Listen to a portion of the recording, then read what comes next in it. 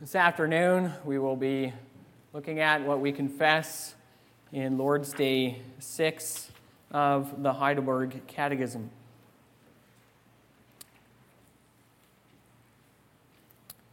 So Lord's Day 6, and maybe I'll begin reading the last question and answer of Lord's Day 5. It helps us to see the flow of thought in the Catechism. So Lord's Day 5, question and answer 15, what kind of mediator and deliverer must we seek? One who is a true and righteous man, and yet more powerful than all creatures, that is, one who is at the same time true God. And that brings us to Lord's Day 6. Why must he be a true and righteous man? He must be a true man because the justice of God requires that the same human nature which has sinned should pay for sin. He must be a righteous man because one who himself is a sinner cannot pay for others. Why must he at the same time be true God? He must be true God so that by the power of his divine nature, he might bear in his human nature the burden of God's wrath and might obtain for us and restore to us righteousness and life. But who is that mediator who at the same time is true God and a true and righteous man? Our Lord Jesus Christ, who became to us wisdom from God, righteousness and sanctification and redemption. That's from 1 Corinthians 1, verse 30. From where do you know this? From the Holy Gospel, which God himself first revealed in paradise. Later, he had it proclaimed by the patriarchs and prophets and foreshadowed by the sacrifices and other ceremonies of the law. And finally, he had it fulfilled through his only Son. Beloved congregation of the Lord Jesus Christ, has the following ever happened to you before in your family? After supper one evening, Dad opens up the Bible and he decides that the family, for once, should read from the book of 1 Chronicles. After all, it's been so long since they read it, it's high time they read it again. Well, he begins reading chapter 1 and proceeds to stumble over a list of Hebrew names. Names like Nebaioth, Adbeel, and Mibsam. That's part of chapter 1. Well, the next evening, it's the same. In fact, it's the same thing for the next 9 evenings, the first 9 chapters of Chronicles. By day 3 already, Dad was wondering, maybe I should have picked a different book. And the kids are thinking, what's the point of all these names? This is so boring. And maybe the teenagers around the table are thinking, how is this in any way relevant to my life and the problems that I'm dealing with right now in my life? It doesn't seem to have any bearing on my life at all. Sounds reasonable. And I'll come back to this later on. But for now, I want to ask you, do you ever get bored reading the Bible? Or perhaps you wonder, if God took care through the Holy Spirit to inspire every page, why does some of it seem so irrelevant to me and my life? After all, it's not just a list of names. The Bible contains so many stories about things long ago, people from another culture and time. Some chapters just don't seem to hit home at all. Now, it's true, it might be easier to see the relevance of some parts of the Bible than others. It's true. However, if someone concludes that the Bible is largely irrelevant, they've missed something so important.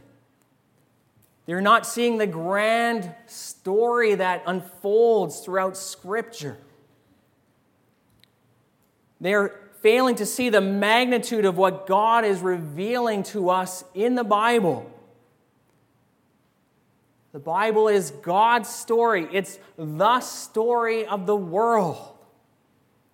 And every page is a part of it. So in Scripture, God unfolds His marvelous plan to give us the perfect Savior. And that's essentially our theme this afternoon. And when we follow that story, then Scripture comes alive on every page. And we have two main points to the sermon this afternoon. First, God's plan to give us the perfect Savior. And second, the Savior fulfilled in Jesus Christ. Now, we all know that the Bible begins with creation. That's Genesis 1, Genesis 2. And Adam and Eve, they were the pinnacle of God's creation.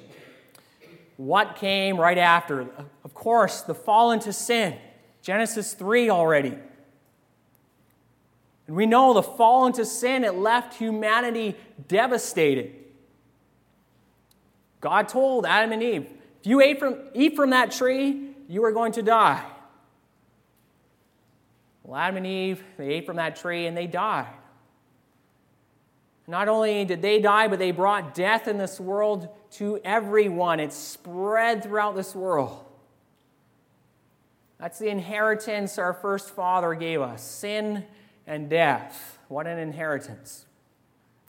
As you look around you, sin and death, they seem like unstoppable forces in this world. Just read the news. Search the internet. Scripture says all people are conceived and born in sin. We're inclined towards sin. Ephesians 2 verse 1 calls fallen humanity dead in trespasses and sins. And of course, God brought His curse upon fallen sinners. When you take a step back and survey that picture, what does it look like? It looks like salvation would be impossible. How could God save us? Look at the spot we placed ourselves in. After all, in order to find salvation, what do we need? We need a true and righteous man to step in our place. We need someone to bear the burden of God's wrath against our sins. We need someone to obtain for us and restore to us righteousness and life. How is that going to happen after the fall? It seems impossible. We need, first of all, a human Savior. He must be true man because of God's justice. The same human nature which has sinned must also pay for sin. Well, finding a true human is not difficult. What's the problem? He must be righteous, without sin. A sinner cannot pay for the sins of others. We know that when it comes to money. No one who's deeply in debt can pay for someone else's debt. You know, if you're up to your neck in credit card debt and your friend says, here's my credit card, go ahead and use that. But the problem is if he has credit card debt, it's not going to help you, is it? Well, it's the same thing with sin. The problem is that everyone on earth is walking around with a massive debt over their neck, over their head of sin. And it starts already when we're conceived. So again, salvation looks impossible. Psalm 143, verse 2. No one living is righteous before God. Or Ecclesiastes 7, verse 20. Surely there is not a righteous man on earth who does good and never sins. And again, there's that problem of God's wrath. Who could possibly bear God's wrath for one sinner? Much less all the people in this church building. And much less the people of the world. Who can do that? One man can do that. Again, salvation seems impossible.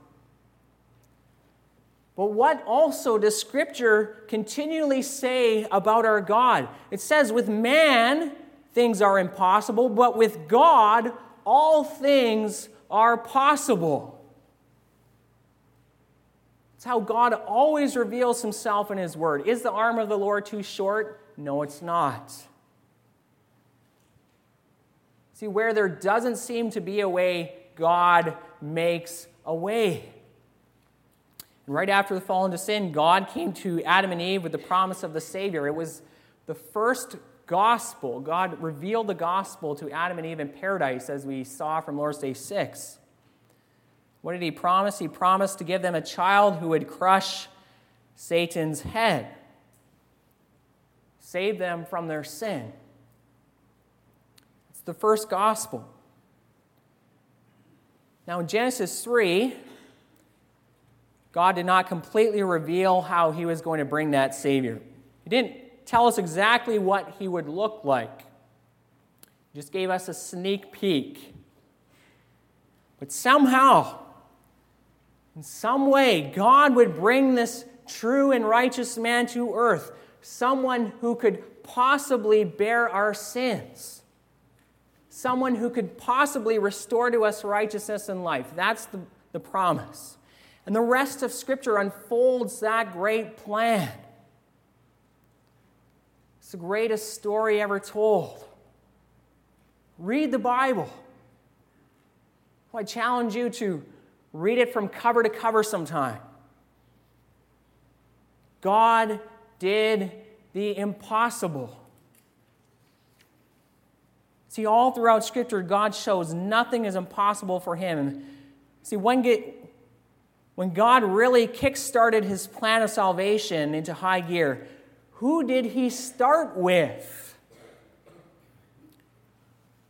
He chose Abraham, a man who was already old. In fact, Romans 4 calls him a man who is as good as dead. And Sarah was well past the age of childbearing. Romans 4 says her womb was as good as dead. Yet God promised to give them a son. It was not impossible for him. And God did give him that son. In this way, too, God was proclaiming the gospel already to the patriarchs. He showed them his power to overcome death. He showed his power to make a way where there is no way. He gave them that child and descendants as numerous as the sand on the seashore. I want you to think again of all those names in the first 9 chapters of Chronicles. Now, what's the point of such a long list of names? Well, every name is crying out that God is faithful. God promised to Abraham a man as good as dead, that his descendants would become as numerous as the stars in the sky. And all those names testify that God is powerful and faithful to work salvation upon the earth. He's faithful to his promises. Can you see also how that's relevant to a teenager's life who's struggling with the problems of life? It's not irrelevant. No. The God who is powerful to bring all those descendants out of that man, that old man Abraham, he's faithful, so you can trust him. He's trustworthy, so you can trust him in your life, also as you're dealing with all the brokenness of life as well. God is powerful. Those names testify to that. I can mention so many examples. Think of Joseph in prison. He suffered so much, seemed to have nothing, yet God made a way. He put him in charge of Egypt to provide food for the world. The world was blessed through the seed of Abraham. Think of David and Goliath. Victory seemed impossible again, but God is our strength. He's our salvation. Think about King Hezekiah, king of Judah. A huge Assyrian army surrounded Jerusalem to attack it. Jerusalem was completely closed in. No way of escape. Food is running out. Destruction seems inevitable. Yet it was not too hard for God. Hezekiah prayed to the Lord, and during the night the angel of the Lord struck down 185,000 men in the Assyrian army. What does God show on every page? Salvation comes from Him. All the Bible shows us His plan. It's telling His story. And God did these things also for us, had them written down for our benefit, that we here today in 2018 would learn to trust in Him, trust His plan as well. He's mighty to save. And His promise also, beginning with Adam and Eve, to bring the perfect Savior would come true. It brings us to our second point. Of course, one day God finally brought His plan to fruition. The time had finally come. He sent the angel Gabriel to Mary. And He announced to her, "Behold, you will conceive in your womb and bear a son, and you shall call his name Jesus. He will be great and will be called the Son of the Most High." And Mary asked, "How will this be, since I am a virgin?" And the angel answered her, "The Holy Spirit will come upon you, and the power of the Most High will overshadow you. Therefore, the child to be born will be called holy, free from sin. And behold, your relative Elizabeth, in her old age, has also conceived a son. And this is the 6th month of her who is called barren. For nothing will be impossible with God." There you have it again. Nothing impossible with God. God makes a way where there is no way. And finally, in Christ, we have the Savior we need. He was true man. He had His true human nature from the flesh and blood of the Virgin Mary. And in Christ Jesus, God also brought a righteous man into the world. Finally, we have a child born without sin. That's the first time in the history of the world that ever happened. Every single one of Adam and Eve's descendants were born in rebellion, but not Christ. And as He grew up, He fulfilled the law His entire life long. And He was born under the law and fulfilled the law to redeem us who had broken the law. When Jesus Christ began His ministry, He was first baptized by John in the Jordan River. John at first said, "I need to be baptized by you. Why would I baptize you? You need to baptize me." What did Christ say in response? "It's necessary for me to be baptized in order to fulfill all righteousness." See, that was His mission. That's what He set out to do. And that's what He did. Right after that baptism, He went into the desert. He was tempted. The devil tempted Him. Christ stood up to temptation. Also where we fall every day, don't we? Christ stood up to temptation, the righteous man. Not only that, but all throughout His life, He obeyed, all the way to going to that cross to pay for our sins. That was His obedience. Because of that obedience, He rose from the dead. Proverbs 12, verse 28. "In the path of righteousness and life, and in its pathway there is no death." That is fulfilled in the Lord Jesus Christ. So believe in Him. He's the righteous one. We are not, but we have righteousness in Him. Of course, there's more. He was more than just a righteous man. We get hints of that throughout the Gospels. Look at what Jesus could do. Healed a man blind from birth, fed 5,000 people at one time with a few loaves and some fish. He raised people from the dead with one simple command. And He calmed the wind and the waves with only a rebuke. And that is not the work of a mere man. It's showing He has the power of God. It's undeniably clear. And what do some people make of that? What do they try to say? They say that God's Son was only a powerful being created by God. Some say he was an angel. That's actually what the Jehovah's Witnesses confess. They believe that Christ was the first created being, and that Christ is to be identified with the archangel Michael in Scripture. Can we attribute God's or Christ's power to that of an angel? Well, no. Look at what we read from Hebrews 1. In fact, Hebrews 1 compares the Son of God to the angels. There the author says, "Are not all ministering spirits, the angels, sent out to serve for the sake of those who are to inherit salvation?" No, they're in a different category to the Son. And the author of Hebrews, he makes pains to show that the Son of God was much more greater than the angels. For to which of the angels did God say, "You are my Son, today I have begotten you"? Or again, "I will be a father to him, he shall be to me a son"?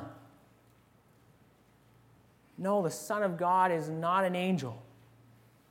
He is God. Look at what we read from Hebrews 1 again. Listen to how Hebrews 1 describes the Son of God to us. It says that God has spoken to us by his Son, whom he appointed the heir of all things, and through whom also he created the world. Have you ever thought of that? See, the Son was very much involved in the creation of the world. We tend to only think of God the Father when we think of creation, but we should think more. No, the Son was involved too. And that alone shows his divinity. The world was created through God. That includes the Son. There's more. In Hebrews 1 verse 3, the author says, "The Son is the radiance of the glory of God and the exact imprint of his nature." The very essence of God is found in Jesus Christ. The very same power and mercy and justice and love and holiness that we see in God the Father, it's perfectly reflected, it's radiated out to us through Jesus Christ. That again, by itself, shows us Christ is divine. Christ could say in the Gospel of John, "I and the Father are one." There's more in Hebrews 1. There it says, "The Son of God upholds the universe by the word of his power." Upholds the universe. He upholds these walls. Every hair on your head, every blade of grass outside, every Cheerio that falls into your bowl of cereal, every atom in the universe is upheld by the power of God, power of the Son of God, I should say. Because that's true, consider this fact. The Son of God, while he was walking around this earth, even while he was united to his infant human nature in his mother's womb, he was upholding the universe by the power of his word, even when he was a tiny zygote in his mother's womb. Think about that. Now, if that does not convince someone that Jesus Christ is truly God, then I don't know what will. But I could go on. Hebrews 1 again. When God brings the firstborn into the world, he says, "Let all God's angels worship him." Worship him. He is God. Hebrews 1 verse 10. This verse shows us the divinity of the Son by quoting from Psalm 102. Right before he quotes from Psalm 102, the author says that God spoke the words of Psalm 102 about the Son. And this is the quotation in Hebrews 1. There it says, "You, Lord, laid the foundations of the earth in the beginning, and the heavens are the work of your hands. They will perish, but you remain. You are the same, and your years will have no end." Hebrews 1 says that's talking about the Son of God. Surely he is divine. The power of creation He is eternal. That is the Son of God. And that makes him the perfect Savior we need. You understand, he came to this earth to save us. And by his divine nature, he had the power to bear in his human nature the wrath of God against your sin. And by his divine nature, he has surely obtained for us and restored to us righteousness and life. Believe it. He has the power to give us the life we lost in Adam, and he does. He gives us eternal life. See, God in Scripture shows us that he has brought us a perfect Savior. Nothing is impossible for God. Savior is our Lord Jesus Christ. Who is that mediator? Question answer 18. The answer is our Lord Jesus Christ, who has become for us wisdom from God, that is our righteousness, holiness, and redemption. Truly, Christ is our righteousness.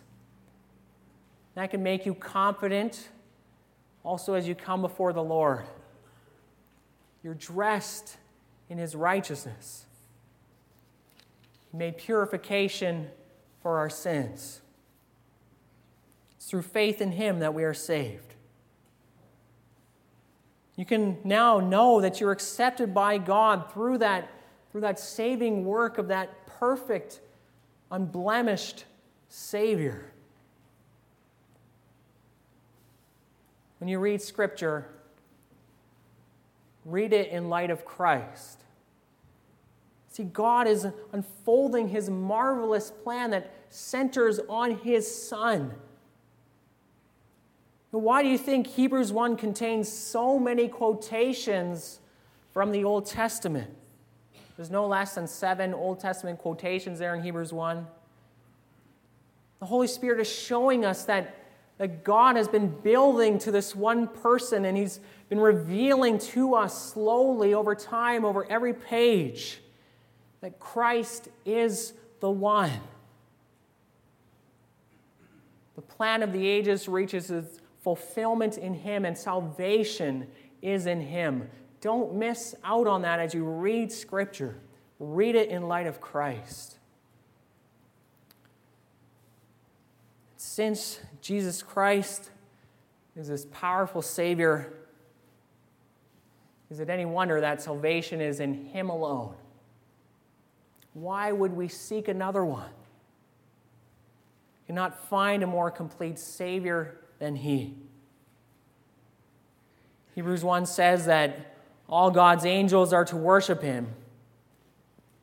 But remember, not only them, but let us also too worship him and our triune God for the salvation he has given us. Amen.